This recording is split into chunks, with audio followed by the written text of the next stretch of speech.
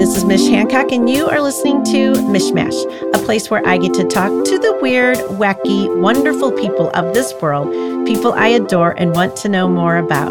Today, my guest is Bill Ellis. Bill is a brand architect and host of What's the Point podcast. I was on one of those episodes, just saying. He helps leaders clarify and course correct their evolving success journey. Hello, Bill. Hi, Mish. Thanks for having me. I like success journey.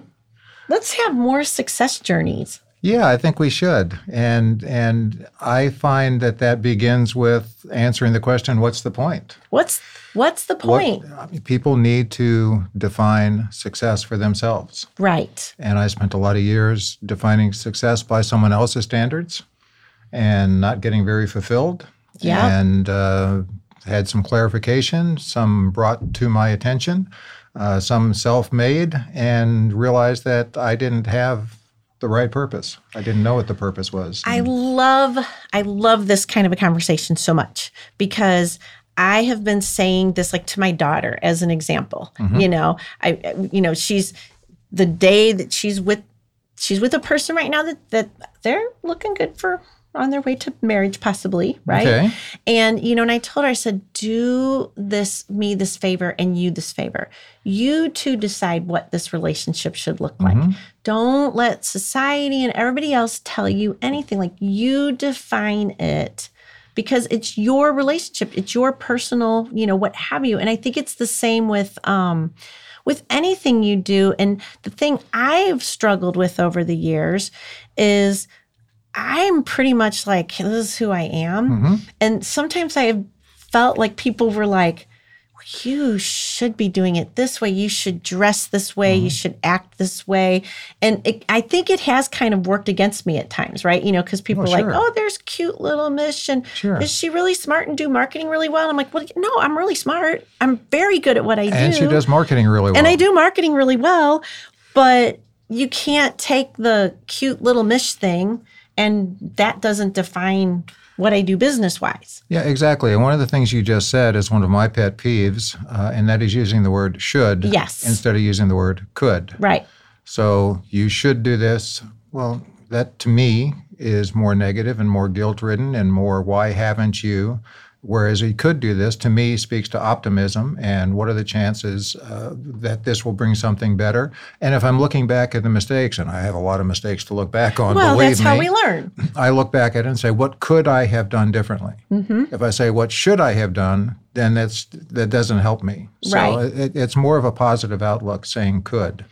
So when someone comes to you, are you helping them, one, to define what they really want? Because sometimes people don't know. And then are you also helping them to, with the confidence to be exactly what you want to be? Yes, to both of those. My focus is on helping to unlock the fearless potential of others. And I do that based on my own experience, having gotten much more clear of my own potential. And I do that on a professional basis. I do that on a personal basis. I do that with family, just like you have made suggestions to your daughter. I make suggestions to my son, who's a terrific, fine man. But one thing I know is that we can always all get better. And he's very open to hearing suggestions, and he'll take them in and make them his own. That's one of the things I love about him is he makes life his own, much like you. He's not driven by other people's norms or standards, although he's aware of them. He is his own man, which is fabulous. Right. It's kind of fun to live that way. I mean, I don't know. It's like when I started losing my hair from alopecia, which, by the way, that was awesome. You addressed that right up front in the podcast because I forget to tell people that, and people are like, "What's going on?" So that was awesome. Thank you. But I had to go through a whole thing of, I'm a woman without hair. That's not cool. You got to have hair. Hair is a whole thing. People spend lots of money on hair and all the woo-woo, and then I had a wig for a while and I was doing all that. And at one point I was like, this is exhausting. I don't want to, I just want to, this is who I am. This is what it is. Yeah. I'll find really cool stuff to put on my head to match all my outfits. And that's what I'm doing. And I think that there is, from the outsider looking in, that's like confidence. Because I've had other bald women come to me and say, "How are you so confident with this?" Yeah. I'm like, because I've decided, if you don't like me or you think I'm whatever because I don't have hair, there's something wrong with you, not me. Well, people that want to get some more insight into confidence can go back to one of your recent episodes with the woman who wrote the book, Confident Like a Peacock. Yeah, right. Shannon Norman, That was a fun one. That was a fun one. But yeah, confidence comes with being comfortable with ourselves. And that's the whole purpose of my starting with the question, what's the point? Because that's a question that can't be asked often enough. What's the point? Well, I want to be a success. Well, what's the point? How do you define success? Well, I want to make a lot of money. Fine. What's the point? What do you want to do with the money? Money is very simply an echo of value. So what value are you bringing? And that's where I try to focus people. What's your value? What are you bringing? And if you want to make money, then maximize your value. It's the whole go-giver philosophy, which I'm sure you're familiar with, and that's where a lot of people miss the boat. They don't take the time to ask what's the point, or as a dear friend of mine always says, to ask themselves what's the thing behind the thing. Yeah. And you don't. Sometimes you're just like getting up and you're just going through the day, and you're not really sitting with, what is at the core of this? What do I really, really want? Yeah. I mean, think about this happens to people all the time, right? They're like, oh, I must have a Porsche. If I get a Porsche, my life is so great, and then they get the Porsche, and after about a year, they're like, oh, this isn't so great anymore, Yeah, they're saying that money can't buy happiness, but it sure helps. I agree with that. Having money certainly helps have a more comfortable life and attain some of the things, but it's not the money that matters. It's what we do with it and how we get that money. So you mentioned earlier my phrase about the success journey. A lot of times we talk about climbing the ladder of success, and I've kind of boiled it down to where there's 3 ladders. There's the ladder that someone has climbed and is almost at the top or at the very top, and they're an executive or they're a business owner, and this is in the context of business. And they get to the point where then they start wondering, and this is where I do a lot of my work with people at that level, where they start wondering what their legacy can be, wondering how they can do more than be success by the traditional standards. How can they add back to the world?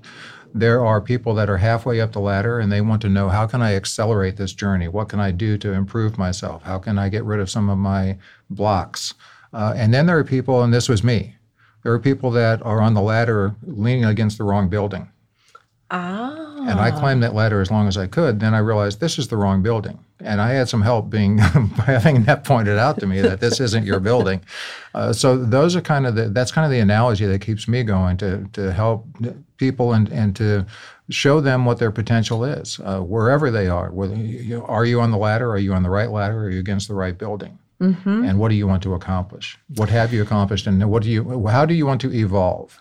And I also talk about legacy because I don't think that's something a lot of people think about until they're much older. If you start it younger, thinking about what am I leaving behind, then you get to really play with it and form it.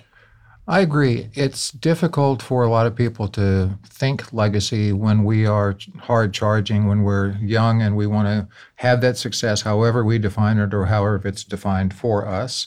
And that's where our focus is. We want to get married. We want to have family. We want to get a position. We want to make money. We want to get the Porsche. Not me, but some people do. And so we don't really think about what we leave behind. But legacy can be left in any number of ways. To me, the greatest legacy I feel I have is my son. And he's my only child. I love him dearly. He, in turn, is the father of twin girls. They're just turned 12. They are fabulous. Fun. They are absolutely incredible, smart, bright, funny, entertaining. And so that's a little bit of me passed along to my son, and a lot of him passed on to his kids. And so there's legacy of that form. There's also legacy of trying to impact the world in a positive way. Right. And that's where sometimes it takes us a while to change perspective. Now, you're officially talking to an old guy because I'm now starting, I'm at the second or third day of my 8th decade. Bill! I like it. So I've got a little experience here. But we evolve, we get more insight, and we start to see things differently, I feel. And the more we get comfortable with ourselves, I find, and the more we're able to answer the question, what's the point, to our own satisfaction, that allows us to say, what could we do? Mm-hmm. And I'm kind of comfortable where I am. What could I do that helps others? Yes. So that's why I do, I said helping people to discover and reach their full potential. I do that professionally. I do that in the community. I'm in long-term recovery. I do that a lot in the recovery program that I'm involved in, and helping people grow, evolve, and realize what their potential is and strive to meet it. And again, I mentioned family. So that's how I see legacy. But legacy can be any number of ways. Mish, it can be, I feel legacy is leaving my podcast. I feel legacy is you leaving your podcast, right. Mishmash, where people, I do my podcast very simply because I want people to understand stories of others who have answered the question, what's the point, and are living that. And that's why you are a guest. Right. Because you are so confident and you do that so well. Thank you. And that's why I do that. So I think that's a legacy. Well, so now we have to ask, what's your secret? Because you look really awesome for your age. I know people tell you that. So what do you do? What's this? What? Because people always want to know, like, how can I look awesome as I get older? Well, I can tell you that it starts with genes. I had a very good-looking set of parents. So thank you, Mom and Dad. Thanks, Mom and Dad. Up there. But it takes a lot of dedication and commitment. Mm-hmm. In the last 2 years, I've lost over 60 pounds. And that's through consistency. I track my calories. Okay. And very simply, I use an app called MyFitnessPal. And my wife helps me. She laughs, but we'll have dinner and she'll cook and she'll say, okay, you have 10 grams of this and 3 ounces of that. But I've got a daily routine on that. And then the other thing that I've gotten very consistent with is exercising with guided exercise. For a lot of years, I did just what people would call a bodybuilder routine, where it's just lifting weights, like the old John Wayne. But I've started working with a fabulous trainer, Kevin, who has taken a more holistic approach to work on things like balance, to work on core strength, to work on the physical part that's really going to help me be stronger longer. Yes. And then I do a lot of walking, in particular with my wife. We love to walk Queenie Park. It's about a 4-mile walk. It's beautiful. Nice. We love the deer and the squirrel and the occasional turkey and being all out the in other, nature. Being out there, that's it's great. A part and the clouds, it's fabulous. It is so important. And because I used to work out on my own, and now I have a trainer that develop, puts together I still work out at home because I'm much more of a get up and get it done person than drive to a gym. But so this is out at Fuel. The people at Fuel will design a program for you at home. Now you can go in there and work out too, which is way fun. I've done it before. I wish I could just beam myself there and not drive. Then I'd probably be there every morning. But they just know what you need to do to take it up to that next level, as well as if you have something that's hurting, how can I still work out even though my shoulder is this or my hip is that or what have you? They're really amazing at it. So I agree. Find a professional. Yeah, I've heard of Fuel. I've not been there, but I've heard several people talk about them and how very effective they are in their routines, whether it's, again, something where you work out on your own. I'm more motivated by going to a gym and having people there. Yeah. And having that atmosphere. My wife, on the other hand, is one like you. She wants to work out at home. She has a trainer, but she works out at home for any number of reasons. So it doesn't matter how we do it. It's a matter of asking ourselves, is it worth the effort to feel better, look better, be healthier, and live longer by doing whatever it is to best take care of ourselves physically? Yeah, you only get one body. Take care of it. That's right. Right? All right. So tell everybody where they can find out more about you. They can find out more about me on Instagram, on Facebook, on LinkedIn, on brandingforresults.com, and for brandingpillars.com. And wherever you get podcasts, feel free to listen in to What's the Point. And then let's talk about book.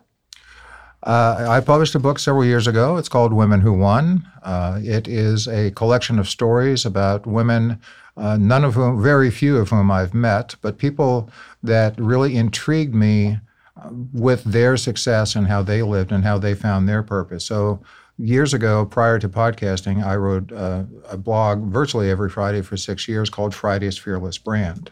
Oh, wow. That's dedication. Yeah, it was. I had a good coach and editor, and I'll be honest, it's my wife. She's my greatest cheerleader ever, and she held me accountable. And we had a routine that worked really well. I still got a little tired of writing. However, so in however many that is, 250 plus blogs. At one point, I was asked to give a presentation specifically to women in banking. And through that whole process of saying, how do I customize this to women, which I, for the most part, don't feel I can because branding is branding. But I said, well, there's my book. So I pulled together 28 or 30 of my favorite blogs focused on women and pulled that together. Oh, nice. And dedicated that to my mother and to my twin granddaughters. Oh, what are the twin granddaughters' name? AJ and Audrey. And our mutual friend, who we both love dearly, Karen Libby, years ago dubbed them the A-Team. So everyone knows them as the A-Team. That's so cute. Karen. She's amazing. I got to catch up with that woman. Karen, if you're out there, I miss you. Okay. All right. I've got some fun questions for you. Are you ready? As ready as I can be. Okay. So you can't use Mish on this one, but I want you to share with us an aha moment from one of your podcast guests, something they said that you still talk about today. I have had a lot of aha moments, and that describes exactly what I hope to accomplish with the podcast in general. So maybe one of the biggest aha moments was a gentleman that I found out about from Louisiana, which is my home, through my brother, who sent me a newspaper article, television, whatever. His name is now Dr. Russell Leday. Mm-hmm. He was the son of a single mother, 2 jobs, no money, welfare, literally digging in dumpsters to find something to eat at times. He went into the military. He's a Navy veteran now. He's gotten an MBA. He got out of the military, became a security guard at a hospital, and thought, boy, I would love to become a doctor. I wonder what that's about. And he asked several doctors, can I come in and see you operate? And they said, no, a security guard. One visiting doctor who he met at the VIP parking and walked with him to show him where the operating room was. He said, could I watch you? And he said, sure, that'd be fabulous. So now he is Dr. Russell Leday. He's finishing his residency at Indiana University. And he shows that poor, welfare, single-parent, black man can do anything that he wanted to. Yeah, it's and, that and he attitude. Continues to do more. Yeah. And I'll give you one more quick thing if we have a second. Absolutely, we have time. This was all in Baton Rouge, where he started. Okay. He took a friend of his who was in from out of town and his daughter to the Whitney plantation to see the plantation, and they saw the slave quarters where the enslaved people were housed. And driving home, his daughter asked about that and said, what was that all about? And he had the idea, Russ did, that I'm going to take all of the black people I know in medicine, and 15 of them went back in their white coats and had a picture taken in front of the slave quarter to show this is where it was in the 1800s, this is where it is in the 2000s. 15 of us are becoming doctors and medical professionals. And he started an organization called 15 White Coats. Oh, cool. And they raise money to help primarily black children that can't afford the entry fees to take the medical entrance exam. Because it's so expensive. So he's opening the door for countless people. That is awesome. Wow. I love it. And that's just one of, 78 now, 79 when yours airs. Which, by the way, if you want to check out What's the Point, Mish will be my guest. I think it's a week from, I think it's going to be October 6th or 7th, somewhere in that range. Anyway. All right. Awesome. Very cool. I love that story. He's an amazing man. Yeah, no kidding. And are you from Baton Rouge? Is that how I would say it, the cool way? Well, yeah, that's the way some would say it. Yeah. So my heritage is Louisiana. My father was born and raised in New Orleans. My mother was born and raised down in the swamp country The big city for her was Franklin, Louisiana. Okay. My father was in the military, so we moved all over. When he retired back home to New Orleans, that's the first place I lived long enough to call home. Gotcha. But my entire upbringing had the Louisiana influence, red beans and rice every Monday. And my mother speaking Cajun. Really? And, yeah. Oh my gosh, that's so cool. I went on a swamp tour down there one time. Yeah. And the big alligator, is it alligators or crocodiles? Alligators. Okay, the big alligators. They were feeding them marshmallows. I thought that was kind of an interesting thought. But, okay, they figured out that they really dig the marshmallows. Not sure if that's good for them or not. But, they're big. They're big. They're big. My brother lives across the Lake Pontchartrain from New Orleans in a little city called Abita Springs, and he backs up onto a bayou. And every now and then he sends me pictures of the alligators that come up into his backyard. And the last time it was like a pretty big male and a feisty young one. Oh. And he had to call the park. Whoever you call the when Gator these things Wranglers. happen. The Gator Wranglers. There you go. Whatever they're called. Oh, God, love the Gator Wranglers. That sounds like quite the. What's the point? Exactly. Well, why are you doing this? Why not? All right. Then my next question for you is something that you have. Do you have a thing that really does have a lot of sentimental value to you? A material thing? Mm-hmm. Two. Can I give you two answers? Yes. First and foremost is this wedding ring, which I only take off if I'm lifting heavy weights, and I keep it in my pocket and put it right back on. Probably the next thing is I always carry a medallion honoring the number of years that I've been sober. And Very cool. If that's not in my pocket, I feel naked. So between my wedding ring and my recovery coin, those are my commitments in life. Those are symbols of what's made my life as good as it is today. And it's so important. How long sobriety for you? 34 years. It'll be 35, God willing, in December. Very good. Yeah. Congratulations and thank you. It's tough. That's a tough thing.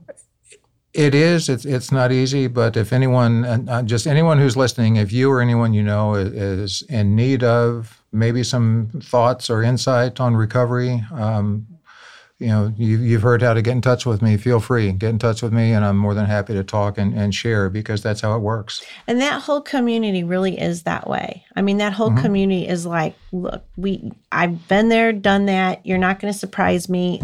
Come on, let me help you. And that's the way it works. I mean, the whole program started because the founder, Bill W., eventually met a guy in Akron, Ohio called Dr. Bob, who was an active alcoholic, and they cracked the code. Mm-hmm. And the code is, the simplicity part of the code is it's one drunk talking to another drunk because we understand each other. Right. And it's not a finger wagging in your face saying, you should.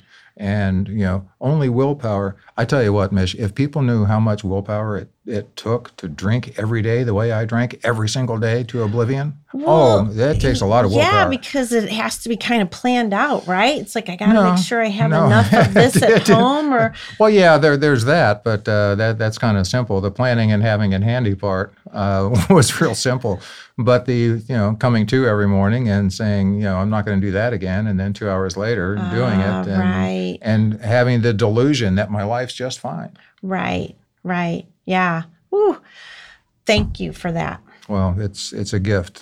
And it's community, right? I mean, the 100%. community and that support system that you have, because if you've built up a community around you that's like, we're all going to go out to the bar tonight, and now you're like, I got to quit going to the bar, and now I have to find this whole other community that doesn't want to go to the bar. That's probably a big part of this. Yeah, and what I hope people can understand is it's not a matter of not going to the bar as long as you're going for the right reason. If you're going to live vicariously through the people that are partying and drinking and doing what we used to do, then stay away. If you're going because there's an event or someone's having a meal, or my 70th birthday party was at a bar. There was alcohol there if people wanted it, and it was absolutely fine. It was great. Yeah. We don't turn our noses up at people that drink. Right. Normally. Yes. The people that don't drink normally, we open our arms and say, let us help you if you want to help yourself. Right. And if you're ready to help yourself for those that aren't drinking, as you put it, normally, then we're here to help you. Yeah, exactly. I love it. Well, Bill, this has been so fun to get to know you better. It's been terrific. Thank you again for having me. Thank you so much. And I have one more thing, because this is all about kindness. So I only have kind people on. Okay. All right. So, you're awesome in the kindness arena.